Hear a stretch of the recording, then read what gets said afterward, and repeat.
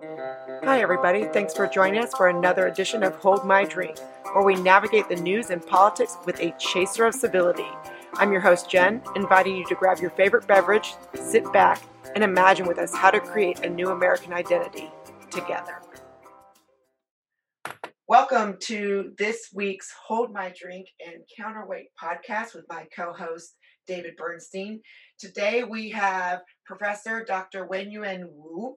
She previously was the Director of the Administration at the Asian American Coalition for Education and is currently the Executive Director of Californians for Equal Rights. And we've got a lot to talk about the work that she's been doing here in the United States around issues of education, around issues of critical race theory and critical social justice. But before we get to all that, the first question is always, what did we bring to this conversation? Wenyuan, what did you bring to drink? Well, first of all, thank you for having me today. Just a small correction. I am not a professor. I wish I was. This is what I'm drinking right now. I am holding up a can of LaCroix pamplemousse flavored soda. And this is a great sign of my successful assimilation into America's mainstream culture. Yes, it is. David, do you have anything? I do. You know, I've embarrassed myself with what I've been drinking so many times on this podcast that, why stop now? So I actually must admit, I went through the McDonald's drive-thru to get a large Diet Coke this morning because it's 99 cents. So anyway, that's what I'm drinking. Maybe I can reach out to McDonald's and see if they'll give us a little bit of, plug for this podcast. Yeah, exactly. I knew it meant something. Well, I am drinking I'm doing something new, a spiked lemonade. So there you have it. And before we get started, Wenyuan, I want to apologize. I know you're Dr. Wu, and so I just automatically said professor, so my bad. Thank you for the correction. You worked very hard to be Dr. Wu. And actually let me start there, because we have a lot in common. You are your PhD is in international studies, and that's what my degree is in as well, and got some degrees from Johns Hopkins University, but also Nanjing University. So that's where we're connected. And here's my question to you. I've been seeing so much discussion around critical race theory and its infiltration into our education system. I know that this is something that's very important to you and something that you're working on very closely. And here's something I have observed, and I'd love to get your feedback, and we'll start here. A lot of people, particularly in California, that I noticed that are very much against this, and also against Prop 16, which we'll get into, and I'd love for you to explain, are a lot of Asian Americans. And I think that I see a strong coalition of Asian Americans who education is so important in the Asian American community in general. I'm stereotyping in general, but I've seen such a strength in numbers from the Asian community around issues of critical race theory in the schools. And I'd love for you to speak to that and why it's important to you personally, Dr. Wu, and then maybe why it's important specifically to the Asian community, and then in general as well. Wow. Okay, those are a lot of important and loaded questions. So let me start with my personal motivations in working against critical race theory. It's not just in its academic nitty-gritty, but against its real life implications. So as you mentioned, my intellectual background is in international studies. Like you, I studied political science, international relations, and political economy, as the three common tracks of international studies in my graduate studies. And as a graduate teaching assistant, I used to teach critical race theory as a class for advanced political science students and master students in international studies as a sub-school of thought which is a hodgepodge of neo-Marxism, radical feminism, constructivism, and the Frankfurt School of Thought, as well as postmodernism. So it's a rather political and contested theory that examines all our social relations, the economic governance of our society and our political institutions through a race-based point of view, or through the prism of race. And I find that theoretical origin to be at least an imperfect explanation of our society in both our history and our present. And it's, I would call this bankrupt ideology, a bankrupt theory of thought that misguides our public discourse and our national conversations on race, racism, and how to go forward beyond our past historical shackles of racism.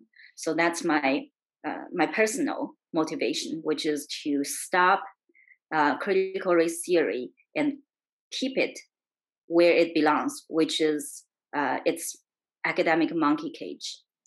And and unfortunately, we are seeing an aggressive trend of this dogma informing our public discussions, informing our policies and programs, from education to workplaces to local governance to even national governance. So that's the dangerous part. And I think that this practical ground is the reason why this theory and its implementation have generated so much public opposition. So now I always consider myself first and foremost an individual, an American, and then one of Asian descent or of Chinese descent. So I always put a disclaimer whenever we venture into this topic on the Asian American community and our recent civil rights journey for equal rights and equal education rights. I always put out this disclaimer that I cannot speak on behalf of the whole community, which is not a monolith, as the other side would always say when it serves them, right? But I can try to make some logical inference and explanations based on my experience engaging the community, especially the community in California. So last year, as you may have read about in the news, the California legislature pushed out a ballot measure called Proposition 16 onto the November state general election, and the proposition was a simple repeal of the California Constitution, Article 1, Section 31A, which says the state shall not discriminate against or grant preferential treatment to any individual or group on the basis of race, sex, color, ethnicity, or national origin in the operation of public education, public employment, and public contracting. So Proposition 16 intended to repeal these very simple and elegant 37 words, which is the basis of California's constitutional principle of equal treatment, and it was passed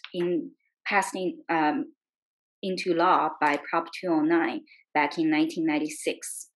So I was honored and privileged to be called to lead a campaign against Proposition 16, which was later known as the No on 16 campaign. We did a brilliant campaign. We were outspent by a factor of 16 to 1. So the other side raised over $31 million.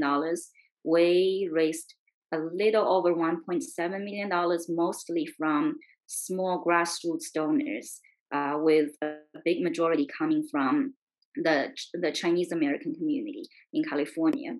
I think that Asian Americans have, since the early 1990s, really fought to preserve the true notion of the 1964 Civil Rights Act, and as well as the 14th Amendment to the U.S. Constitution to safeguard equal education rights for all American students, regardless of race. And it just happens to be the Asian American students in the present political and social contexts who have been discriminated against disproportionately by both Ivy League institutions, the selective colleges, and K-12 gifted and talented programs throughout the country. So the galvanizing of the Asian American community nationwide and in California last year to reject the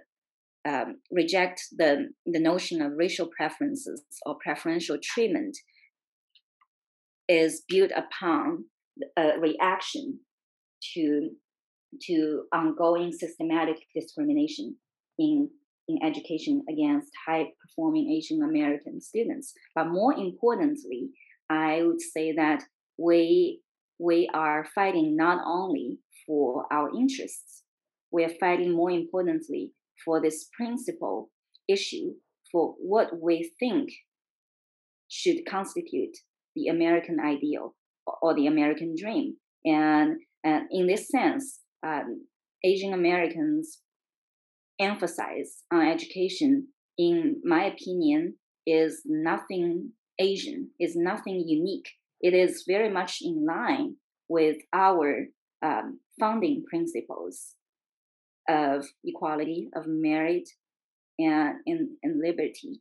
So in this way, we're very proud to have fought on the forefront of recent battles, such as No on 16, such as a similar battle in Washington State in 2019 against Referendum 88, and fights against Harvard University, Yale, Princeton, and others anti-Asian discrimination. But at the bottom line is that we're fighting for the same thing. We're fighting for the same thing, which is equal citizenship, equal access, and true equality. And I think on this basis, we have been able to build a truly diverse and broad-based coalition last year against Prop 16 in California, which went down by 57.2% of the electorate. Over 9.72 million Californians voted against racial preferences, and that's in America's most populated and most progressive state. So that's impressive.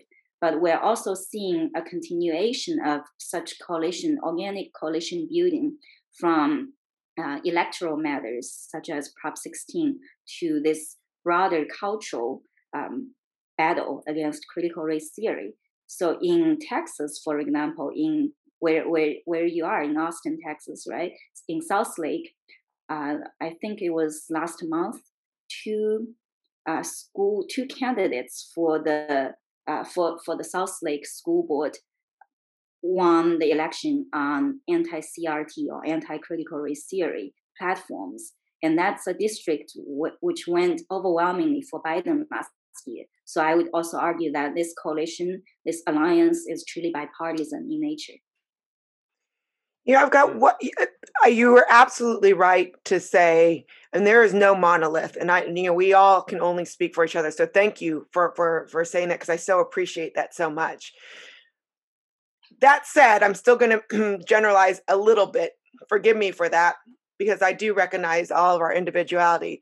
But what I see as someone who's studied, lived, worked in China is, there's what's so fascinating to me is what I do see in a lot, not all, a lot of Asian Americans, and particularly for me that I'm connected with Chinese Americans, is there is this sense of fighting for exactly what you said. I mean, the immigration to America was for the ideals that you mentioned: liberty, equality, freedom. And so I see that playing out now in these fights that you just mentioned, whether it's the CRT in school, Prop 16. Would you agree that, in general, a lot of people, immigrants in general, a lot of immigrants who come here to America come for certain values that they want to see play out? And when they don't see it playing out, then there's that impetus like to act, and maybe even more so sometimes than a someone who is born and raised in America, because they almost take it for granted. Would you agree with that? Well, yeah, absolutely. I agree with this impetus of almost a visceral rush to safeguard and promote what we believing as the pull factors that have attracted us to come here, to put our roots down here. And I think I'm very proud of a lot of the volunteers and community leaders that I've worked with in the last 3 to 4 years from the Asian community, who are predominantly first generation immigrants. And I do see this common theme of standing up, showing up, and fighting for what we believe as true American values. And I always make this argument that we're not less American just because we have different national origins, or we don't speak English as our first language. But what we're fighting for here is a common good.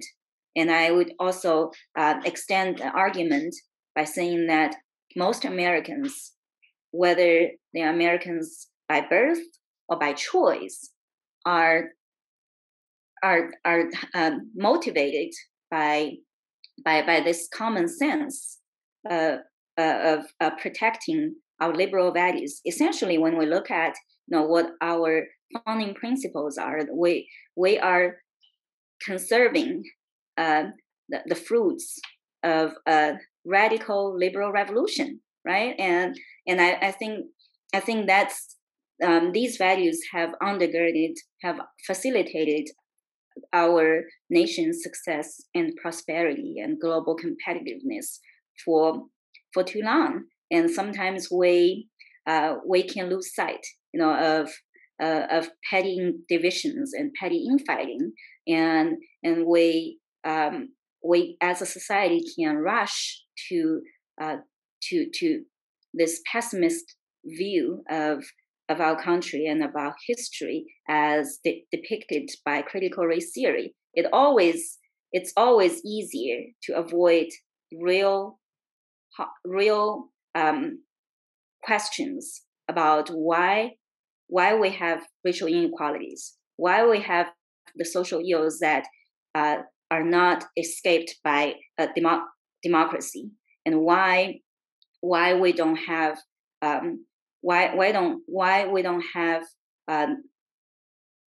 the achievements of these lofty goals of our founding fathers. But I can tell you that critical race theory, or to examine our past and present through the lenses of race, is not the answer. The medicine is worse than the disease. So we have a new concept, not so new, but it's a concept that's been revamped, called equity, that has been popularized, I'm sure you are well aware, by Ibram X. Kendi. I know that some of the ideas you've already touched on are really referred to that concept, but I want to take it a step further.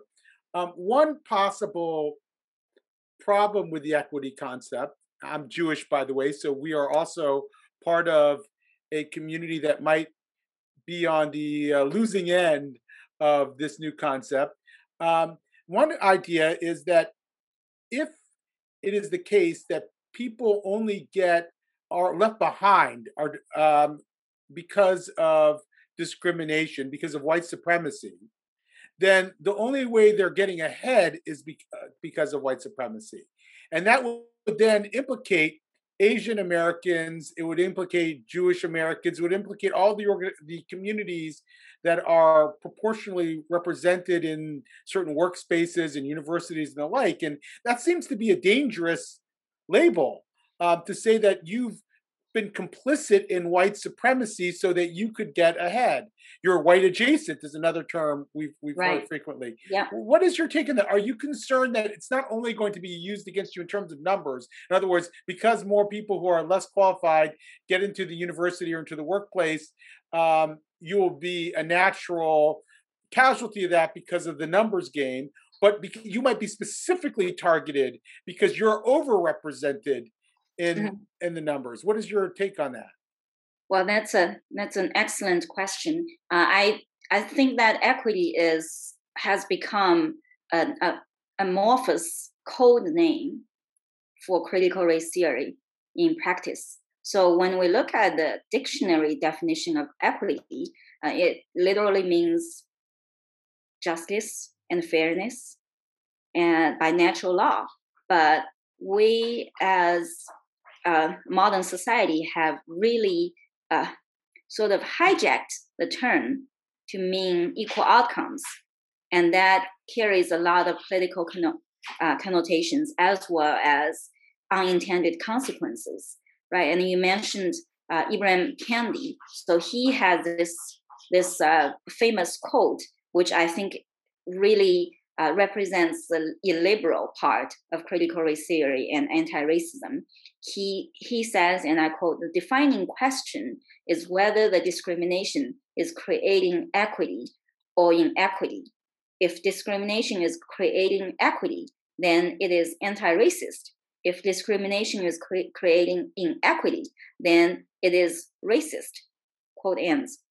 So basically, according to Ibram Kendi and other critical race theory proponents, equity becomes an overarching societal goal when we look at our educational policies in terms of admissions in higher education and also in K-12 education nowadays, as well as policies in the workplaces and in governance, right? So I think it's very dangerous. It's playing with fire because we're putting a word that has little substance without further elaboration into. We're giving it so much meaning and cadence that we miss the unintended consequences and the feedback loops as a result of engaging in racial equity in all our aspects of our public life. So in education, for example, you mentioned this concept of overrepresentation versus underrepresentation. I think that notion is political in nature, and it's unhelpful in one for two reasons. One, it creates unduly burdens and discrimination against the so-called overrepresented student groups. So in this case, it's Asian American students nowadays and Jewish students about a century ago, right? And it dismisses the individual agency and within group differences of this so-called overrepresented student group. But it's also a politically disfavored group. And if you tell me that a student whose parents toil in ethnic enclaves in Chinatown, in New York, who is not privileged in any way, needs to give his or her admission slot into a prestigious educational institution to accommodate racial equity, I would tell you that it's ridiculous. It's unfair. So it betrays the natural definition of equity. And I would also say that any attempt to make a specific institution entirely representative of our general population will always founder on the sheer complexity of American demographics and the nature of the institution itself. So and number two, I think engaging or being obsessed with this prescription of overrepresentation versus underrepresentation also hurts the so-called underrepresented student groups. Right. Go ahead. So I wanna dig a little deeper into CRT. You were a bit critical. I think you said it's been it's been bankrupt ideology, and yet if one actually looks at critical race theory, I would argue it has two basic propositions. One is that there is bias that's embedded in systems of society, and two, that the people adversely affected by those biased systems are more likely to understand, see it, and be able to define it than the dominant culture. Now, it seems, though, that in some ways, when you're talking about the Asian Americans being a politically disfavored group, in a way, you're acknowledging an observation of critical race theory that there might be systemic bias against certain groups, including Asian Americans. And so I'm wondering if there's a third way to speak about critical race theory that doesn't either uphold it as a dogma, as we're seeing in schools, or dismiss it too easily because it's being used in the way that it's being used, but rather says it's a lens. It has a truth that might hold in certain contexts, but not other contexts. What do you think of that? I would clarify here that I don't think critical race theory holds an explanation as to why Asian American students, for example, have been discriminated against, particularly in the area of seeking admissions into top universities and colleges. I don't think race or racism plays a part in that explanation. So if we go down the road prescribed by critical race theory, then systematic disadvantages or adverse outcomes are always a result of institutional disadvantages, and in many cases are a result of white supremacy, right, or racism. But I really think that this kind of sort of a fatalist and deterministic view of our social and political outcomes is inaccurate, because if we look at just the case of anti-Asian discrimination in education, I think a lot of these systematic practices can be traced back to policy failures that have failed to lift up underserved and under-resourced students and communities. And as a result, Asian American students become a scapegoat at the altar of racial equity to compensate for underrepresentation in the other communities. So I think that we really need to dig deeper at the policy level instead of the politics. And coming back to your question on how we can best utilize the analytical approach promoted by critical race theory, I really that number one, we need to keep critical race theory where it should belong, which is in ivory towers. It is a very abstract and interdisciplinary school of thought that should be studied by students with advanced knowledge in political science, in social studies, as well as students with a certain level of critical thinking and cognitive capacity. And it should not be propagated to a degree that it becomes a prevalent source of inspiration or an ideological foundation for practices involving children even in elementary schools, such as a case that I worked on late last year that involved a third grade math class in Cupertino, California, that in which the math teacher asked the students, third graders, to deconstruct their intersectional social identities. So I think that's when we really get into the danger zone as a result of promoting critical race theory in our public life. Yeah, I mean, obviously, I completely agree with that. That's absurd. Do you favor all such efforts to sort of ban CRT from K through 12? It's a, and I'm sorry for the pause. Yes and Please. no. Yes and no. I think that it's encouraging news to see lawmakers throughout the country at the state level and state legislatures taking up efforts to ban teaching of divisive concepts, ban race shaming, racial stereotyping, race essentialism in K-12. But there are a number of issues with this legislative, what I call legislative approach to take on critical race theory. Number one is the unnecessary politicization of the theory and its practice.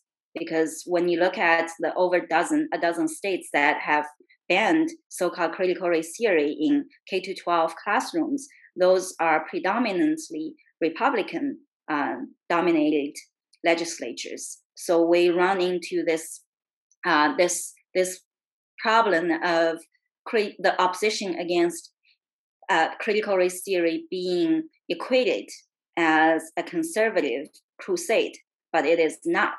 Even in the example that I just gave, South Lake, Texas, it was a truly broad-based effort that took down that helped these two school board candidates gain their positions in a very progressive school district. So I think that the coalition needs to move beyond the conservative base, and that's the only way that we can win. I'm sorry. Go ahead. Number two, I'll ask in a minute.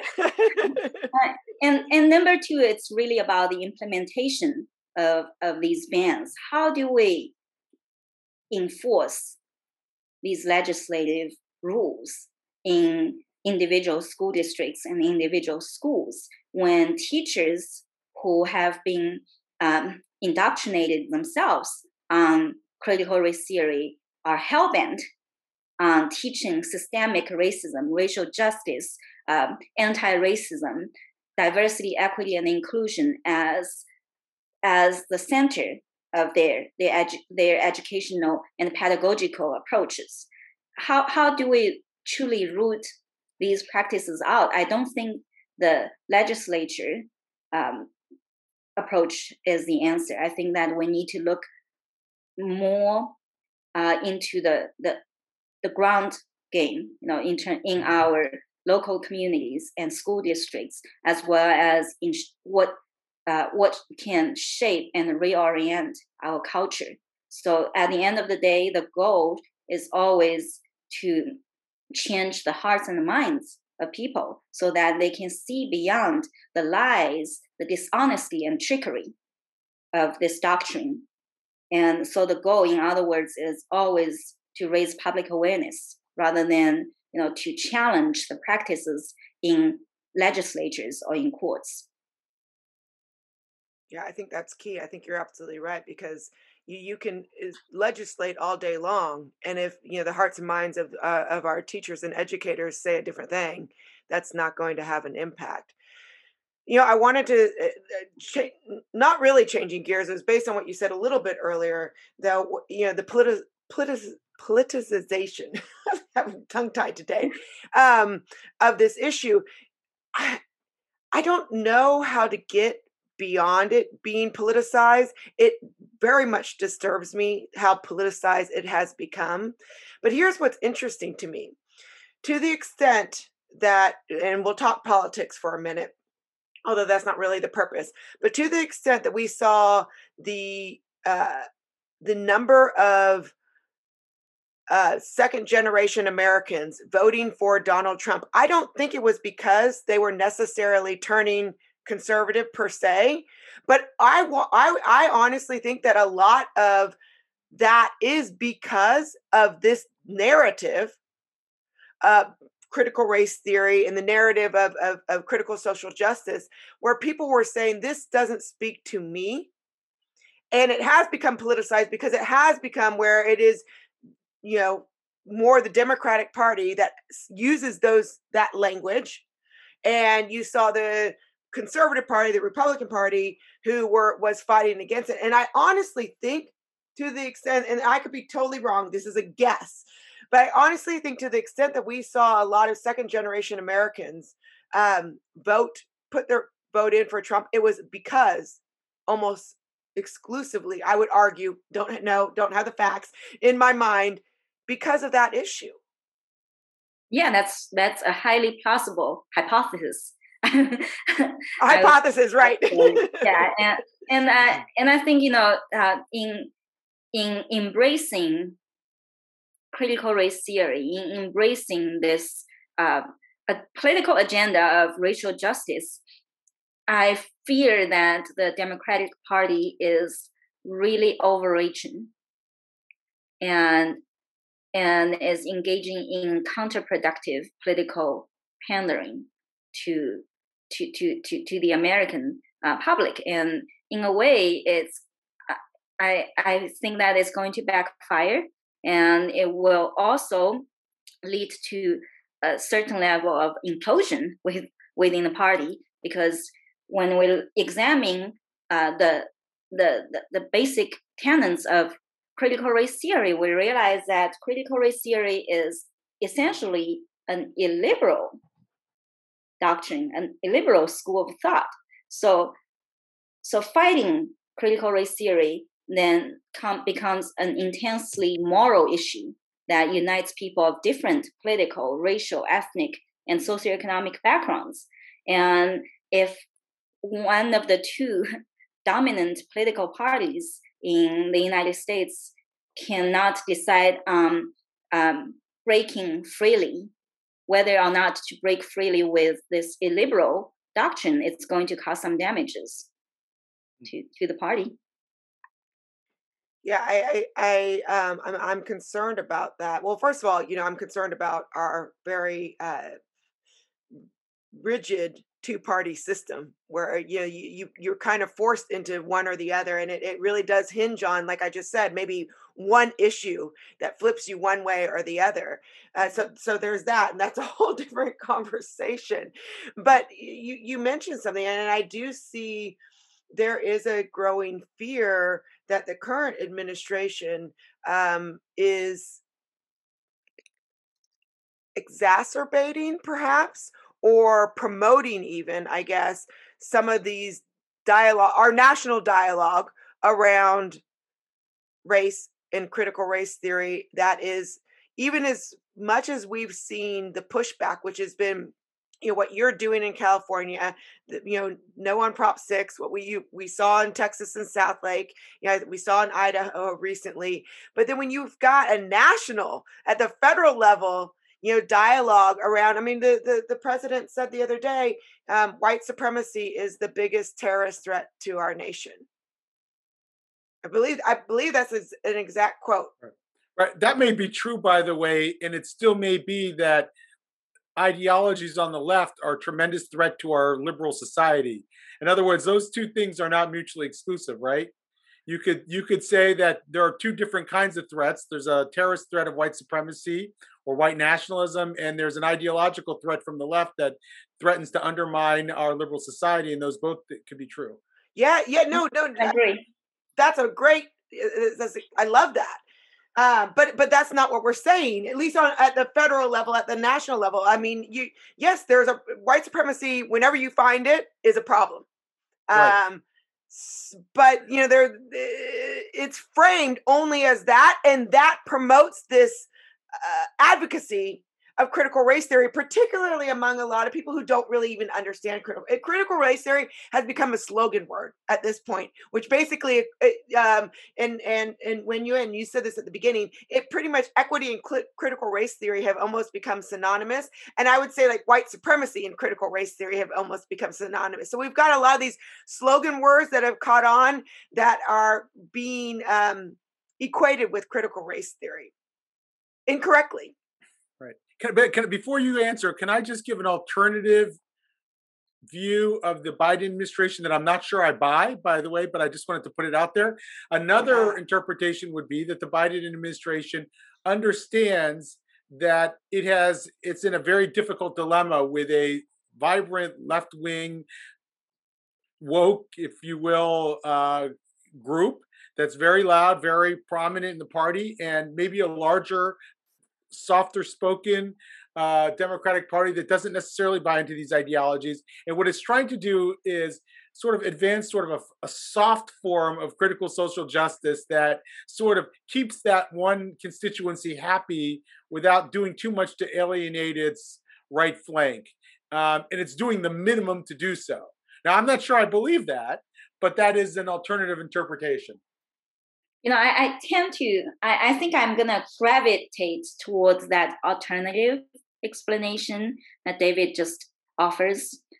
And, you know, I do think that there is this short-term political impulse to pander to the louder and more radical wing of the party by engaging in a full-on fight against white supremacy, against systemic racism. So, for example, the Education Department recently published grant funding priority for civic education and American history programs in K-12 education, in which the 1619 Project and Ibram X. Kendi's work are prioritized, are at least listed as references. So that's one example. And then another example, the CDC has recently listed systemic racism as a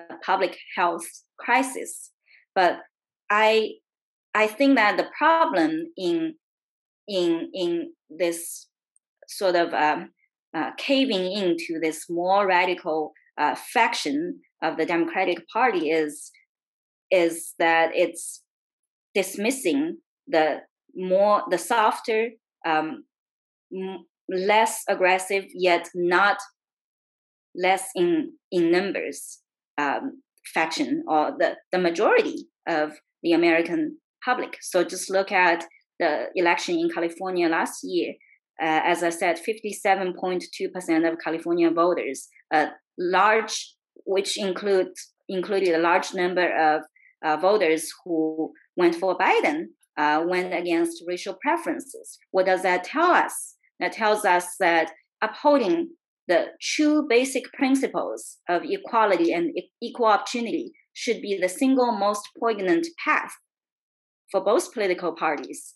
And then yet, unfortunately, I have seen almost a stubborn unwillingness on the part of the federal government and the Democratic Party nowadays to move beyond these narrow partisan confines and truthfully engage with the dead bull's eye sensible center where the American majority live.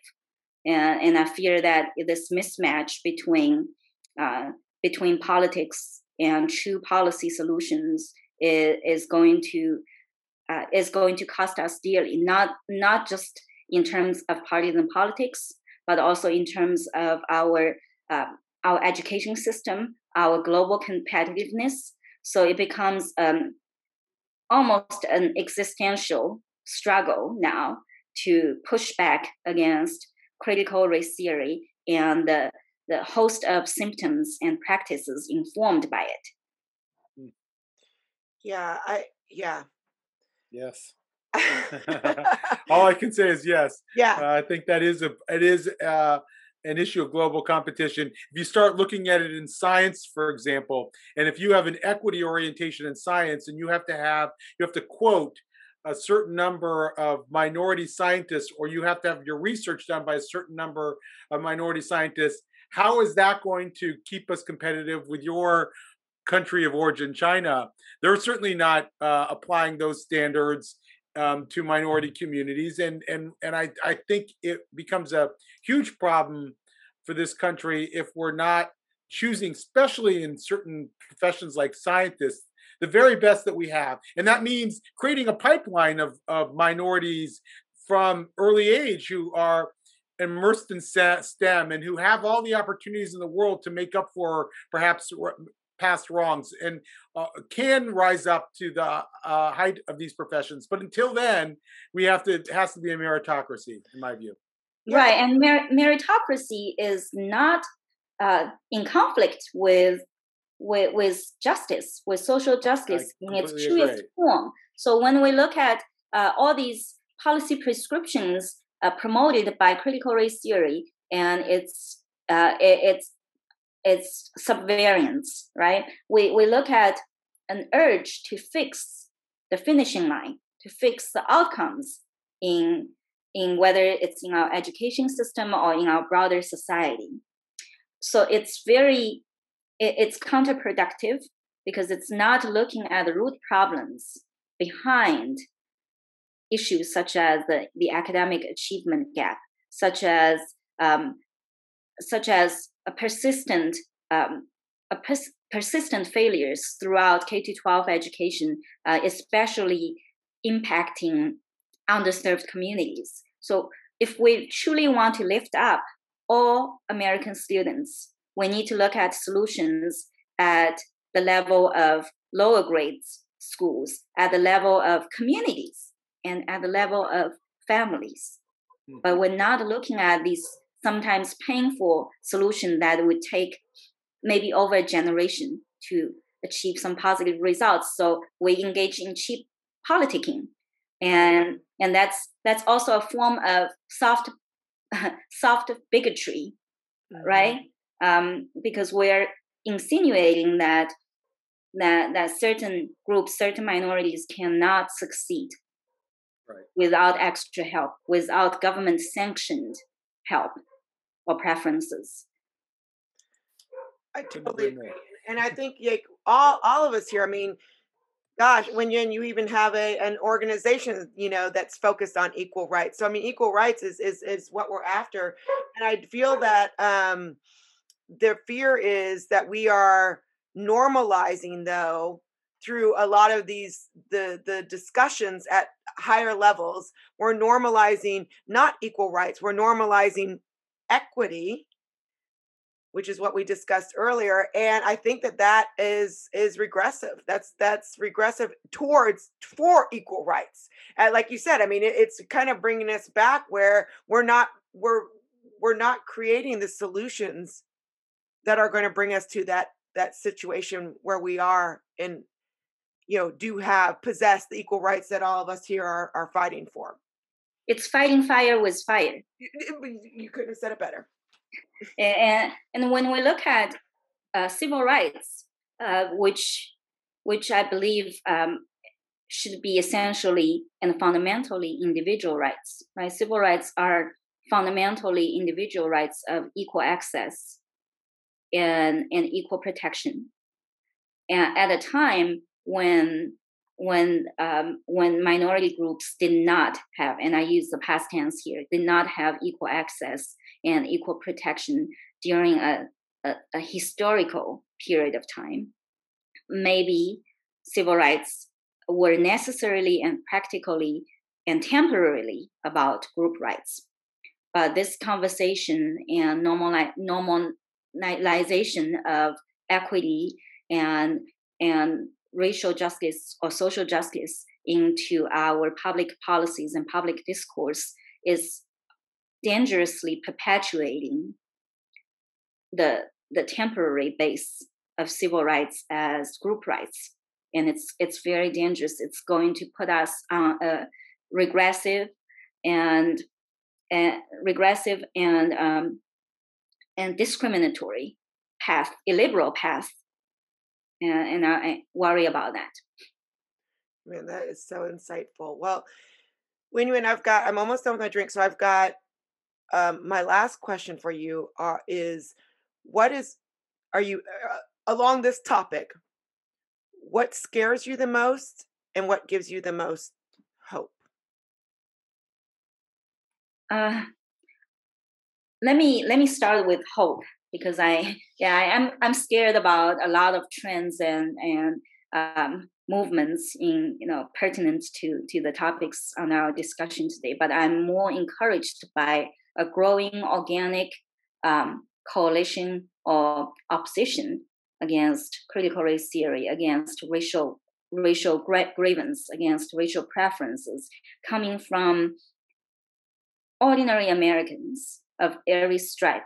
And I'm very encouraged by and grateful to the opportunity of knowing these ordinary people who may not look like me, who may not talk like me, but we agree on the very principles of what we want in our society and how we want this country to be for our children. So I'm encouraged by that, and I'm just concerned about this general trend by the political, economic, and social cultural elites of obsessing with race and racism, and I think with that obsession it comes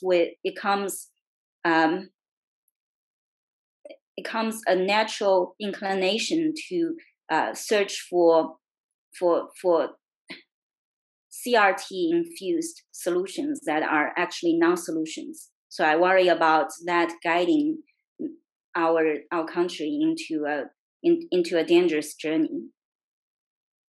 But more than my fears, I think I am very encouraged, and I'm very motivated by my fellow Americans. Yeah. Thank you. Yeah, you motivate us. It's been a pleasure speaking with you. Pleasure is all mine. Thank you.